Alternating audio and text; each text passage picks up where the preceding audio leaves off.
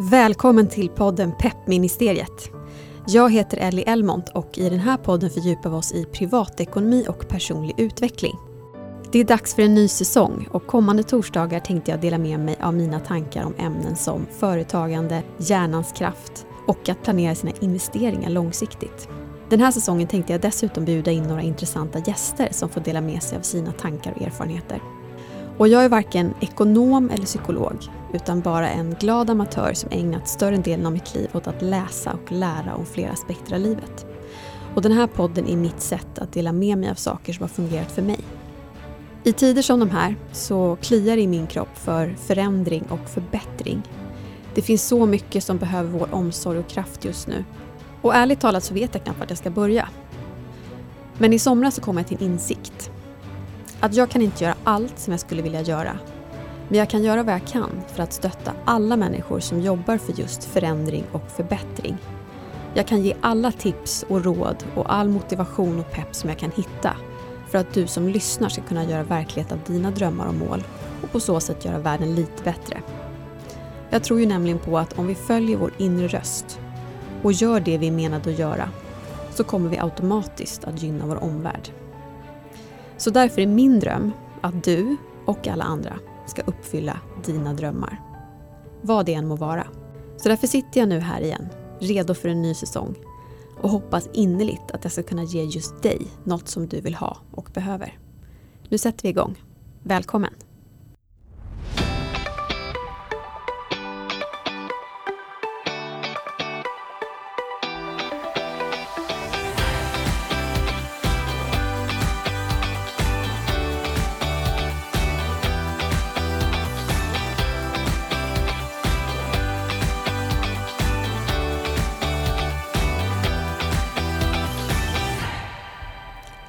Välkommen till ett nytt avsnitt av Peppministeriet. Podden som tidigare hette Business and Pleasure men nu har uppgraderats en nivå och bytt namn till Peppministeriet. Och herregud vad det var länge sedan. Jag tänker att vissa av er har väl gett upp på att det ska komma några fler avsnitt. Men nu sitter jag här igen och du sitter förhoppningsvis med lurarna på för att lyssna på årets första poddavsnitt. Och jag har längtat efter att få börja podda och jag har velat göra det länge. Men livet har kommit i vägen och det är först nu som jag har fått ihop det. Så tack för er uthållighet. Om det nu är några kvar som lyssnar på det här. För dig som kanske har missat det så fick jag barn i juli förra året. Mitt första barn. En liten pojke och min ängel som heter Louis. Och om du har egna barn så kan du säkert föreställa dig ungefär hur mitt liv har sett ut sedan dess. Och det har varit fantastiskt och väldigt jobbigt och utmanande om vartannat. Och jag har ju verkligen fått jobba på en ny sida av mig själv. Och har samtidigt upplevt en maktlöshet som faktiskt var ny för mig. För jag är ju en sån här person som gärna kavlar upp ärmarna när jag ser en utmaning. Och helt enkelt ser till att lösa problemet oavsett vad som krävs. Men med barn funkar det inte riktigt så. Det finns ju inte alltid en lösning som går att hitta. Och att få en ny liten människa i sina armar som bokstavligt talat lägger sitt liv i ens händer. Det är ju så omvälvande. Eller det var det i alla fall för mig. Och att ägna varje minut på dygnet åt att försöka skapa de bästa förutsättningarna man kan för den här lilla människan. Det är väldigt speciellt. Och den första stora utmaning som jag stötte på efter ungefär en månad. Det var det faktum att jag hade för lite mjölk i brösten. Jag ville amma Louis men jag upptäckte ganska snabbt att mjölken inte riktigt räckte till. Jag visste inte ens att man kunde ha det problemet förrän jag själv satt där och grät över att den här bröstpumpen som jag hade köpt. Den gav 10 ml bröstmjölk på ungefär 40 minuters pumpande. Och jag kände mig värdelös som en dålig mamma och som att min kropp inte kunde det här med att få barn. Och med den insikten så var det bara att ta beslutet att gå över till flaska, trodde jag. Tills jag upptäckte att Louis fick svår kolik av flaska. Han skrek och skrek och skrek och vi provade olika flaskor och olika sorters ersättning men ingenting hjälpte. Det enda som fungerade för hans mage var att äta min lilla bröstmjölk. Så jag såg ingen utväg än att fortsätta kämpa för att kunna amma. Och det gjorde jag verkligen. Under 6 veckor så hade jag Louis i sjal på magen och med slangar tejpade på brösten som var kopplade till en spruta med ersättning. Så på så sätt kunde han amma hela dagarna och jag kunde fylla på med lite ersättning i taget när bröstmjölken tog slut. Och på det sättet så ökade också långsamt min mjölkproduktion. Men på bekostnad av min kraft och min sömn. Och lagom till att produktionen hade fått ganska bra fart, då fick vi veta att Louis var allergisk mot mjölkprotein. Och det förklarade ju koliken som han fick av flaska och det faktum att bröstmjölken hade gått så mycket bättre än ersättning. Så efter det så fick han en kombination av mjölkfri ersättning och amning. Och det gick ju mycket bättre. Men den andra stora utmaningen som vi brottats med, det är ju att Louis inte älskar att sova. Han kunde vakna 8-12 gånger per natt tills han var 7-8 månader. Och det ledde i förlängningen till att jag tappade förmågan att sova. Så även om han sov så låg jag vaken. Så det blev en ond cirkel som det var ganska dränerande för oss allihopa skulle jag säga. Idag är Louis 1 år och han sover mycket bättre. Och han har på dagtid i alla fall bytt flaska mot riktig mat och han äter ungefär lika mycket som jag. Och han går och man kan säga att vi har fått ett ganska aktivt barn som vet vad han vill och som inte låter livet passera om man säger så. Och vid sidan om då så står ju 2 svettiga föräldrar. Men det är ju en gåva att han har så mycket liv i sig och jag vet att han har kommit för att ge oss så mycket härligt. Han är ju en fantastisk liten filur säger jag som givetvis är väldigt partisk i målet. Men redan nu kan jag säga att han har låst upp en del av mig som sitter på en kraft och uthållighet som jag inte visste att jag hade. Alltså att det finns resurser i oss som vi inte känner till förrän vi kommer till en punkt i livet där vi bara måste klara av någonting. Och det är ganska fantastiskt. Så tack för det Louis. Så varför berättar jag allt det här? Ska det här nu bli en föräldrapodd? Nej, jag lovar. Det finns så många andra som gör sånt så mycket bättre än jag. Jag berättar egentligen bara här för att ni ska veta var jag kommer ifrån när jag gör den här säsongen. För allt vi upplever ger ju oss nya insikter och formar vem vi blir. Och det senaste året har ju verkligen påverkat mig och förmodligen kommer det påverka podden på något sätt. Så därför vill jag dela med mig lite grann av mitt privatliv och det som händer där. Och så tänker jag att jag kanske också vill använda det som ursäkt för att jag inte hunnit podda förrän nu. Så nu tänker jag att sömnbrist, kolik, mjölkproteinallergi, känns det rimligt som ursäkt för att det inte har kommit någon podd? Jag hoppas det. Men nu vet ni läget och nu kör vi igen. Så låt oss prata om dagens ämne som faktiskt är ekonomisk frihet. För kanske är det så att just nu så är det fler än någonsin som tänker på sin ekonomi. Coronas nedslag i mänskligheten har ju minst sagt ställt allting på ända och jag skulle säga att de flesta av oss har behövt att leka med tanken på att till exempel förlora sitt jobb. Många har förlorat sparkapital av olika anledningar, kanske delar av sin pension. Vissa till och med förlorat någon de älskar. Och konsekvensen av det här viruset är ju omöjlig att förutse fortfarande. Men alla är väl mer eller mindre överens om att det kommer ta tid innan vi har återhämtat oss. Och just det faktum att hela vår ekonomi står på spel, det gör ju kanske också att vi börjar ställa oss frågor på ett nytt sätt kring vår ekonomi. Vi kanske behöver titta på vårt liv och fundera på hur vår livsstil egentligen ser ut, vad som egentligen är viktigt och hur vi tills idag har prioriterat. För när vi utsätts för risken att vår ekonomi och världsekonomin kan förändras så brukar det leda till att vi börjar titta på saker från ett nytt perspektiv. Dessutom har väldigt många spenderat mycket tid hemma det senaste halvåret, på gott och ont. Och jag tror att det kan sätta igång tankar kring hur vi vill leva våra liv och vad vi vill göra av vår tid. Och jag skulle kunna spela in flera avsnitt som bara handlar om corona och coronas påverkan på ekonomi. Men jag kommer inte göra det, inte just nu i alla fall, för det pratas ju så mycket om corona ändå. Men du som följer mig på Instagram kan ju få kortfattade uppdateringar om coronaekonomi och lite annat kring världsekonomi i mina stories.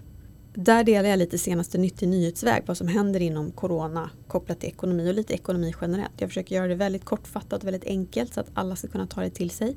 Och det är inte bara ekonomi, det är lite politik, det är lite hållbarhet, men kärnan är ändå ekonomi och världen på olika sätt. Så om du vill ha snabba uppdateringar om det så är det ett bra ställe att hänga på.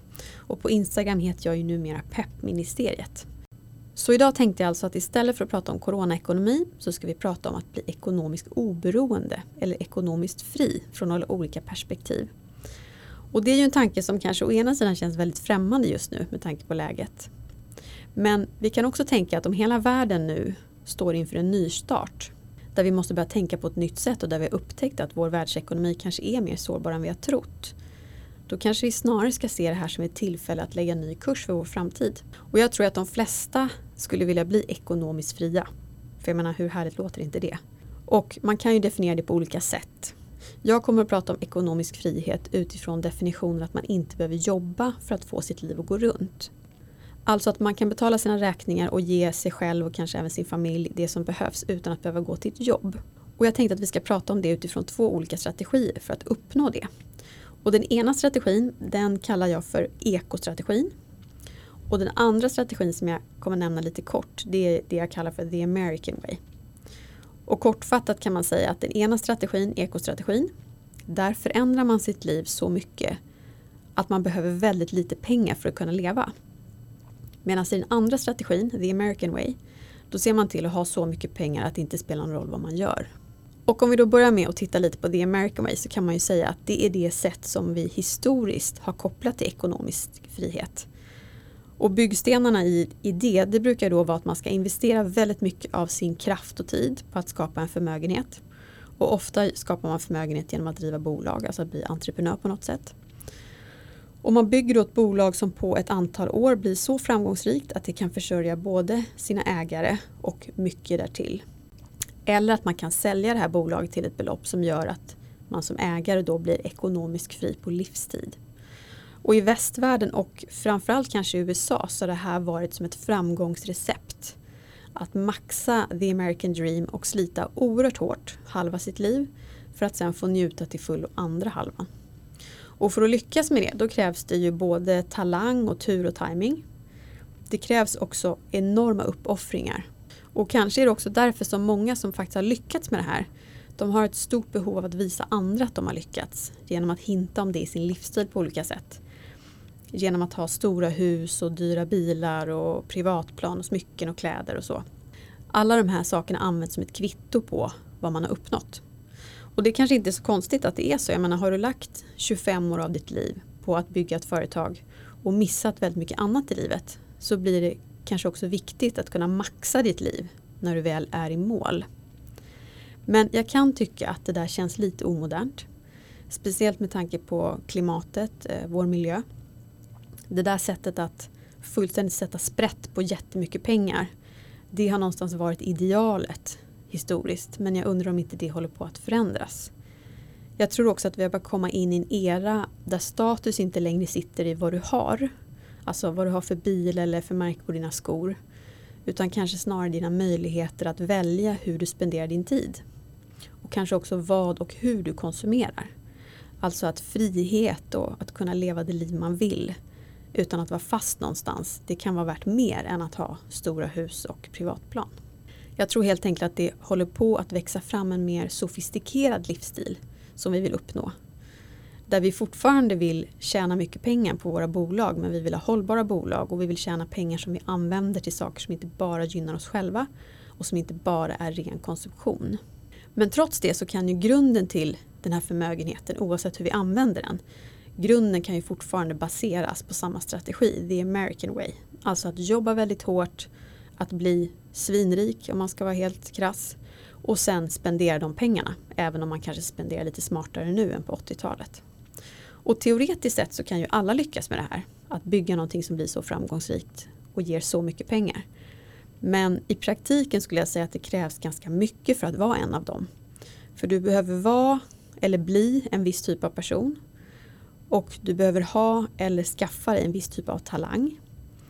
Och ovanpå det så behöver du vara villig att offra vissa saker i livet helt skoningslöst. Och har du de här sakerna, då kan du bygga det här livet, tjäna de här pengarna och bli ekonomiskt fri. Så om du tillhör den kategorin så säger jag grattis. Men om du inte har allt det här så behöver det inte vara kört. För det finns faktiskt en annan väg att gå. Den som jag tidigare kallade för ekostrategin. Och det jag kallar för ekostrategi, det skulle jag säga är den moderna vägen som vi har sett ett antal familjer både i Sverige och utlandet faktiskt prata sig varma om. Och det går ut på att man i första steget ser till att spara väldigt stora delar av sin lön. Parallellt med att man också stramar åt sina kostnader. Och när man har uppnått ett tillräckligt stort sparkapital för att faktiskt kunna leva på avkastningen som det sparkapitalet ger, då är man fri. För då låter man sparkapitalet jobba och avkastningen går till att försörja sig, alltså att få livet att ticka, att betala sina räkningar. Så då kan man ju fråga sig, hur mycket pengar behöver man ha för att klara det här? Hur mycket pengar behöver man spara för att så småningom bli ekonomiskt fri? Och det kan man faktiskt räkna ut. Vi har ju pratat om din frihetssiffra som det kallas i tidigare avsnitt.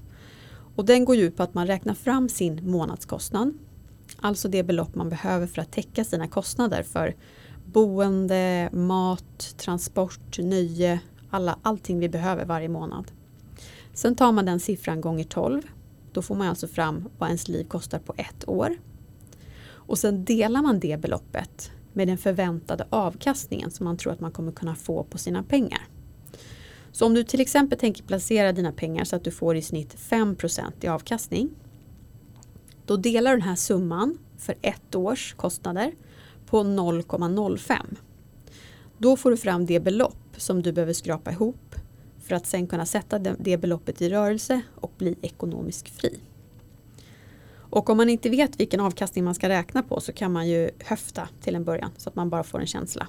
Och man brukar ofta säga att om du har ett kapital som motsvarar 25 gånger dina sammanlagda årskostnader, då kan du sluta jobba och börja leva på avkastningen som dina pengar ger. Så om du tar siffran för dina kostnader på ett helt år och delar den med 0,04, då får du fram det kapital du behöver för att vara ekonomiskt fri enligt den principen. Och då är det alltså uträknat på att kapitalet delar ut 4% per år. Så det kan man leka lite mer bara för att få en känsla. Bara för att se ungefär hur mycket pengar handlar om. För ofta är det inte så mycket pengar som vi kanske tror. Och då plötsligt börjar det här kännas lite mer realistiskt att det skulle kunna hända. Och för att det här ska gå så snabbt som möjligt, alltså att man så snabbt som möjligt ska få ihop de här pengarna, så går ekostrategin ut på att du ska hålla ner dina kostnader så mycket det bara går. Alltså att du ska leva så billigt som möjligt. Och det är ju dels för att ju lägre kostnader du har, desto snabbare går det att samla ihop allt det här kapitalet. Men det är också så att ju lägre kostnader du har, desto mindre avkastning behöver ju de här pengarna generera för att du ändå ska kunna leva på dem. Så det är ju win-win. Och för att lyckas med det här så handlar det ju delvis om att börja tänka igenom varje inköp man gör. Och att börja bygga en hållbar livsstil som inte bränner så mycket kapital. Och jag har tittat närmare på det här och samlat 5 tips på hur man kan tänka för att uppnå det här lite enklare, billigare livet. Och det är utifrån vad ekofamiljer som lever i det här faktiskt har berättat. Och fast man kanske inte har som mål att bli ekonomiskt fri så tror jag att vi alla kan bli inspirerade av det här sättet att tänka.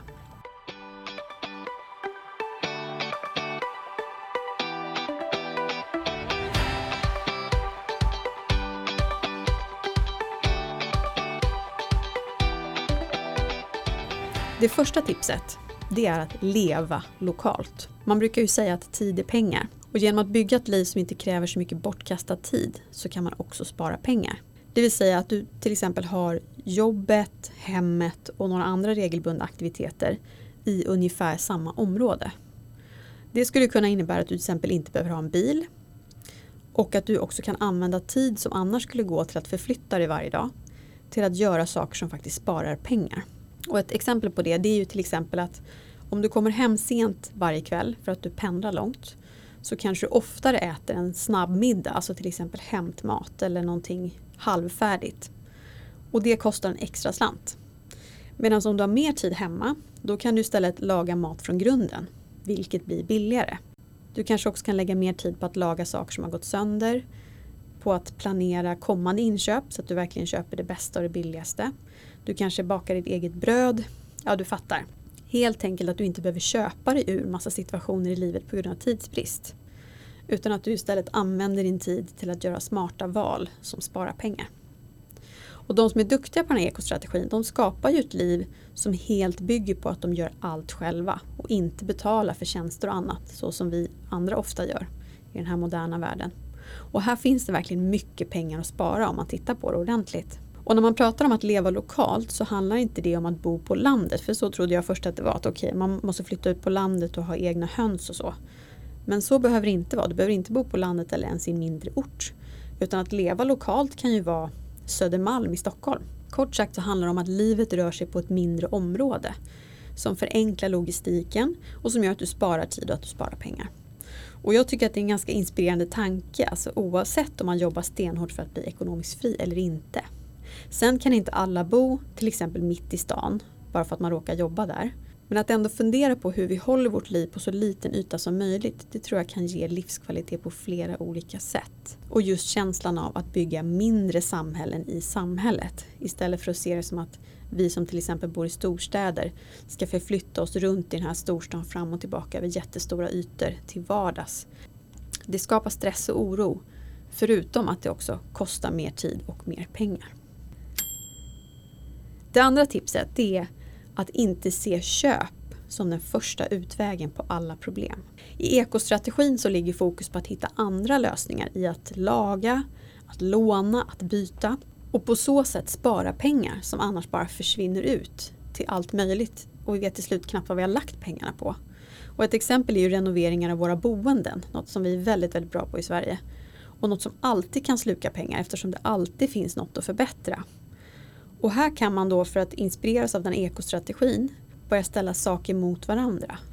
Att okej, om vi struntar i att renovera köket för 65 000, hur mycket snabbare kan vi då få ihop de här pengarna som i slutändan kan göra att vi blir ekonomiskt fria och faktiskt inte behöver jobba?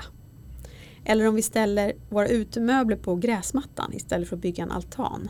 Hur mycket pengar kan vi spara då som vi istället kan sätta i arbete för att kunna jobba mindre? Och samma sak gäller ju till exempel verktyg. Om jag behöver klippa gräset 5 gånger per år kan jag låna en gräsklippare istället för att lägga massa pengar på att äga en egen. Och här tror jag att vi kan lära oss mycket av den äldre generationen. De är ju inte alls vana vid att förbruka och konsumera så som vi gör idag. När de var unga då fick man ju laga trasiga kläder och man fick ärva av varann. Och man köpte en servis när man gifte sig och sen fick man hålla den i trim tills man kunde skänka den till sina barn när man själv blev gammal. Så det här slit och slänget fanns inte, det har kommit senare. Och i den här ekostrategin så handlar mycket om att gå tillbaka till det tänket. De som är duktiga på det här, de säger ju ofta att det är svårt i början. För vår kultur är ju helt inställd på konsumtion. Men att om man håller på med det här lite längre, då blir det som en sport. Det blir kul. Och oavsett om man tänker löpa hela linan ut och bli ekonomiskt fri på det här sättet, så tycker jag verkligen att vi ska ta in det här tänket. Och ställa oss frågan, hur kan du förändra ditt liv för att spara pengar som istället kan ge mer frihet? För jag tror ju som sagt att den här friheten kommer få mer och mer värde med tiden. Vi vill vara friare, vi vill kunna styra vår tid. Vi vill kunna spendera mer tid med vår familj istället för att vara upplåsta i jobb. Så fråga dig själv, vad kan du strunta i trots att egot skriker och vill ha någonting? För att istället skapa mer harmoni och välmående på sikt genom att till exempel få mer tid. Och jag och min man, vi bollade ju många av de här sakerna inför att vi köpte vårt nya boende. Vi köpte nämligen nytt boende nu för några veckor sedan och flyttar in väldigt snart. Men vi sa ju till exempel att vi inte ville bo för långt från stan. Och det är ju för att vi båda jobbar i stan. Och det var just för att slippa mycket pendling i vår vardag. Och speciellt nu när vi har en liten pojke som snart ska börja förskolan. Som ska hämtas och lämnas. Så kände vi att vi behöver ha det lätt. Så lätt det går i alla fall i vår vardag. Att inte sitta fast i pendling. Och så ville vi också gärna ha möjligheten att kunna jobba hemifrån. Alltså att ha ett kontor på ett eller annat sätt där man kunde stänga in sig och faktiskt få saker gjort. Även om man satt hemma en hel dag. Och så ville vi absolut inte köpa ett för dyrt boende. Och det var ju dels för att vi vill säkra upp att vi ska kunna få tillbaka våra pengar även på kortare sikt. Men också för att inte hamna på det här maximala amorteringskravet hos banken. För hos bankerna är det ju nu så att ju mer pengar du lånar av det totala värdet på bostaden du köper, ju mer måste du amortera. Och det där slår ganska hårt. Ju dyrare du köper, desto mer pengar måste du betala varje månad och det är stor skillnad.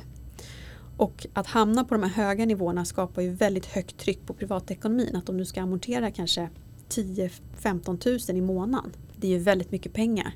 Även om man har 2 löner. Så att vi såg det som en del i det här att lägga oss på en nivå där vi inte behövde ha så höga amorteringskrav att vi skulle ha en stressad ekonomi. Vi tror att vi ska bo i det här boendet i många år så att vi vill hitta något som känns hållbart över tid. Sen är det så att vårt boende som vi har köpt nu, det kräver en omfattande renovering för det är helt orört sedan 1965. Så ni kan tänka er ungefär det som att gå in i ett museum. Men när vi väl gör den här renoveringen nu så innebär ju det också att vi rimligtvis inte kommer behöva lägga några större pengar på hemmafix sen. För kanske de kommande 10-15 åren. För när vi väl har fått ordning på allting nu och kan flytta in så är vi ju på något sätt kittade och klara för att kunna leva där länge utan att göra några större renoveringar i alla fall. Så att ha det här tänket med sig. Hur ser vår vardagsstruktur ut? Hur ser vår logistik ut? Hur mycket tid och pengar försvinner på grund av att det blir komplicerat? Och kan vi välja annorlunda? Kan vi hitta andra lösningar som förenklar livet, som gör att vi sparar tid och pengar? Det är en av nycklarna. Och sen också att titta på de här kostnaderna som vi drar på oss hela tiden. Förutom det som kostar varje månad. De här stora inköpen vi gör. Behöver ju de här sakerna. Vad skulle hända om vi sparade pengarna och istället investerade dem på ett sätt som gör att vi faktiskt får ett lättare liv med tiden? Vad skulle hända då? Och att tänka på det här sättet, lite bredare och mer långsiktigt, det tror jag verkligen lönar sig både på kort och på lång sikt. Sen har vi ett tredje tips. Och det är att börja resa på ett mer hållbart sätt. Och det behöver inte betyda att man tar bort utlandsresor helt. Det kan också vara så att man väljer att resa mer sällan, men att man istället gör längre resor. Så istället för att man kanske åker utomlands 2 gånger varje år, så åker man utomlands 1 gång vartannat år. Men då är man borta i flera veckor eller kanske månader istället för att vara borta en vecka eller 2.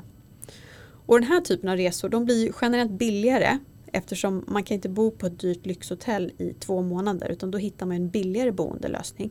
Och när man är borta så här länge, då kan man ju dessutom hyra ut sitt ordinarie boende. Och det gör ju stor skillnad, för då har du plötsligt intäkter medan du är borta. Och det gör ju skillnad för den totala ekonomin som du har att spela med. Och det härliga med att resa på det här sättet, det är ju också att man lär känna ett land och en plats på ett helt annat sätt än när man är på besök i kanske 14 dagar. Och man kommer rimligtvis också välja andra typer av resmål som förmodligen kan ge ännu mer än bara sol och god mat, just för att man ska vara borta så länge.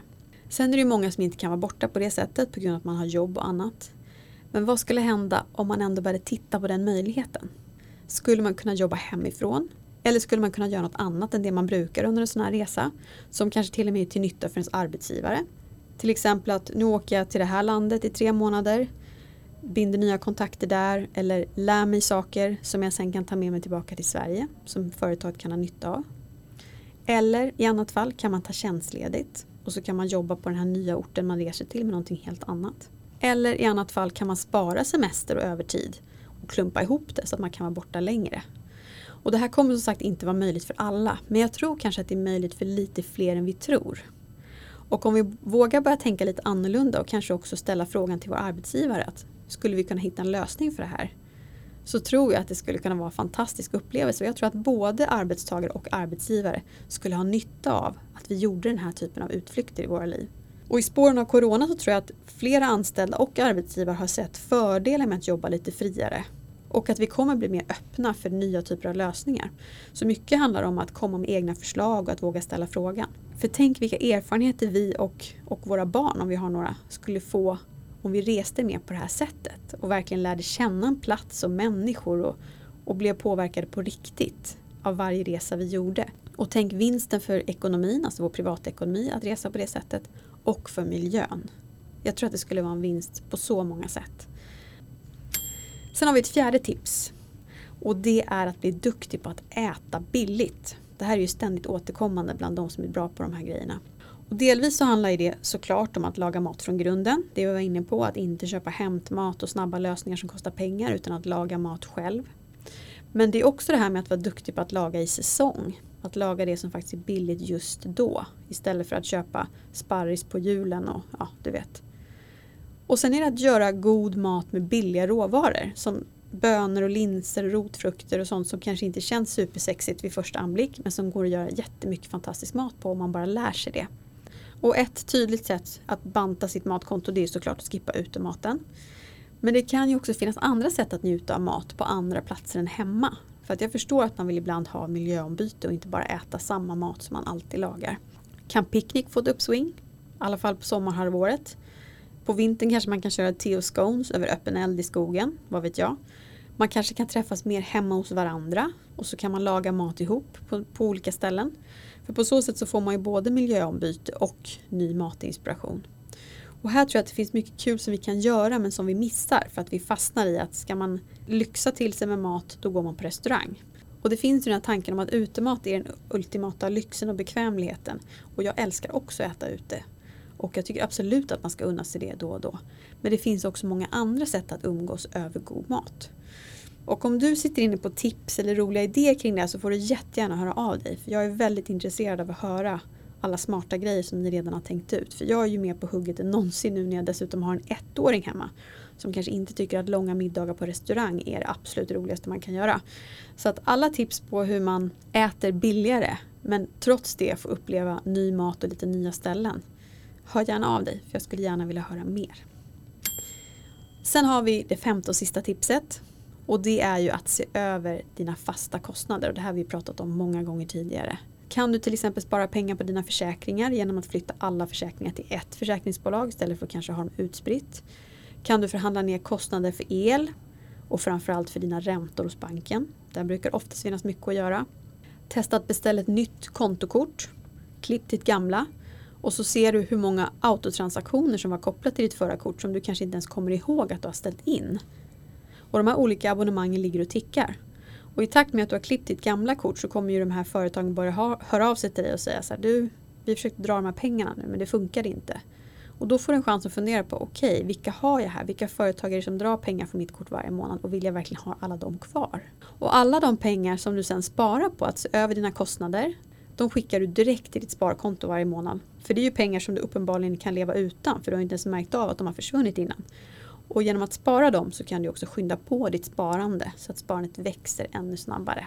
Så att sätta sig ner någon eller några gånger per år och titta på sina fasta kostnader och på alla kostnader man har som ligger och tickar för sig själv och sin familj. Det är jättebra för där brukar man nästan alltid hitta några saker som man faktiskt inte ens tänkte på. Att man kunde spara pengar genom att förändra någonting. Så det var 5 tips och några av alla de saker som du kan göra för att dra ner dina kostnader. För man ska också komma ihåg att det kan kännas som att de här små pengarna som man sparar här och där, att det egentligen inte blir så mycket. Men om du räknar på det här över tid, på 2 år, på 5 år, på 10 år, då ser du vilka volymer det faktiskt är. Och om du siktar på att bli ekonomiskt fri så kommer de här besparingarna att faktiskt göra skillnad. För det du behöver göra under ganska lång tid om du vill bli ekonomiskt fri, det är att jobba på som vanligt samtidigt som du lägger undan så mycket pengar du bara kan. Och riktmärket i det här det brukar vara att lägga undan halva sin lön. Men det här är ju högst individuellt. Det styrs ju av din livsstil och din livssituation och framförallt då hur lång tid du har på dig för att bli ekonomiskt fri. Och det bestämmer du ju helt själv. Och vi var inne på det här med din frihetssiffra. Att du kan ju faktiskt enkelt räkna fram hur mycket pengar du behöver samla ihop för att bli ekonomiskt fri. Räkna på hur många år det skulle ta om du fortsatte att leva som du gör idag. Och sen kan du räkna på hur lång tid det skulle ta om du skulle dra ner dina kostnader med 30%. Hur mycket snabbare skulle det gå? Du kan också laborera med hur lång tid det skulle ta om du sparade dubbelt så mycket som du gör idag. Hur mycket snabbare skulle du få ihop de här pengarna? Och genom att räkna fram och tillbaka på det här sättet så kan du hitta en nivå som känns realistisk men ändå triggande. För som sagt, att tänka på det här sättet det är intressant även om man inte jobbar stenhårt för att bli ekonomiskt fri. Och jag har en plan för hur jag vill bygga ekonomisk frihet även om jag tror att jag alltid kommer vilja jobba på ett eller annat sätt. Men jag vill också ha möjligheten att få mer frihet. Så för mig handlar det om att kunna jobba mindre i perioder, kanske snarare än att inte behöva jobba alls. Och jag har ju därför valt en strategi som ligger någonstans mellan The American Way och ekostrategin. Jag har lagt det mesta av mitt sparande i investeringar och det är lite aktier och fonder och så men framförallt så är det fastigheter i mitt fall. Och jag har en långsiktig strategi för att bli ekonomiskt fri och att kunna leva på avkastningen och på framförallt passiva inkomster. Men däremot så räknar jag på en högre avkastning än de 4% som vi räknade på tidigare i den här ekostrategin. För jag vill tro att jag kan uppnå en större avkastning än så. Och speciellt när det kommer till fastigheter och hyresintäkter så tickar ju det på även när börsen svajar. Så jag räknar med att i snitt kunna få ungefär 8% i avkastning. Och det ligger till grund för min strategi. Och jag och min man har ju som sagt precis köpt större boende och där ser vi också på sikt att vi kan ha en uthyrningsmöjlighet i källaren. För på så sätt så kan ju vi leva billigt i vårt eget boende. För det finns en källare med egen ingång och dusch och den skulle kunna hyras ut om den inte nyttjas av våra barn eller vänner eller så. Och det är ett enkelt sätt att skapa frihet, att hyra ut en del av sin egen bostad så att man får intäkter som sedan betalar för det egna boendet. Men för vår del så ska vi först få nycklarna och se till att vi får ordning på det här på den här ytan som vi själv ska bo på. Men det är ändå skönt att veta att vi har en sån möjlighet i framtiden om vi skulle vilja det. Och hörni, tiden rinner iväg. Det är faktiskt dags att avsluta för idag. Men låt mig bara slänga in en teaser om att jag om några veckor faktiskt kommer dra igång en liten onlinekurs för den som vill få lite bättre ordning på sin privatekonomi. Och i den kursen kommer jag bjuda på 5 nycklar för att lägga grunden till en stabil privatekonomi. För jag upplever att det är det många behöver. Man behöver komma igång och man behöver lägga grunden, att få ordning på grunddelarna i sin privatekonomi för att sen kunna fundera på investeringar och andra saker. Men har man oreda i grunden och inte har koll på vad man har och hur mycket som kommer in och hur mycket som går ut och så, då är det svårt att göra någonting. Och jag vet att ni är många som har lyssnat på massor med avsnitt av podden, men som skriver att ni har svårt att komma igång och vill veta var ni ska börja nu när det finns så mycket information ute i de här avsnitten. Så därför har jag bantat ner innehållet och tagit fram det absolut viktigaste som du behöver göra i den här onlinekursen för att det ska bli så enkelt som möjligt. Och med hjälp av videos och tydliga övningar så hoppas jag att det ska vara lätt att få saker gjort och att snabbt se resultat framförallt. Mer information om kursen kommer längre fram. Och redan nu så kan du ladda ner någonting som heter en snabb guide till en bättre privatekonomi. Och det är som en liten karta med de olika stegen för hur man skapar en stabilare privatekonomi. Så att man liksom kan checka av vad man har gjort på den listan. Och den är gratis och länken till den hittar du i min profil på Instagram där jag ju heter Peppministeriet. Och länken kommer också upp i Facebookgruppen som heter Peppministeriet. Där kan du klicka och så kan du hitta den och ladda ner den. Och den är som sagt gratis och den är väldigt enkel och tydlig. Men det är framförallt om man sitter och jobbar med olika saker inom sin privatekonomi och har svårt att se hur det hänger ihop och vad man ska börja med och så. Då har man en snabb guide där. Så den ger en snabb överblick och en struktur som jag hoppas och tror ska vara till hjälp. Och sist men inte minst, tack för att du har lyssnat idag. Det är så kul att vara igång igen. Hör av dig om du har frågor eller idéer på vad som borde komma i poddens kommande avsnitt. Jag blir jätteglad för alla idéer och all inspiration jag kan få. Jag vill ju veta vad ni vill höra. Så tveka inte att höra av er på Instagram eller på Facebook. Och ha en fortsatt fin vecka. Så hoppas jag att vi hörs igen nästa torsdag. Hej då!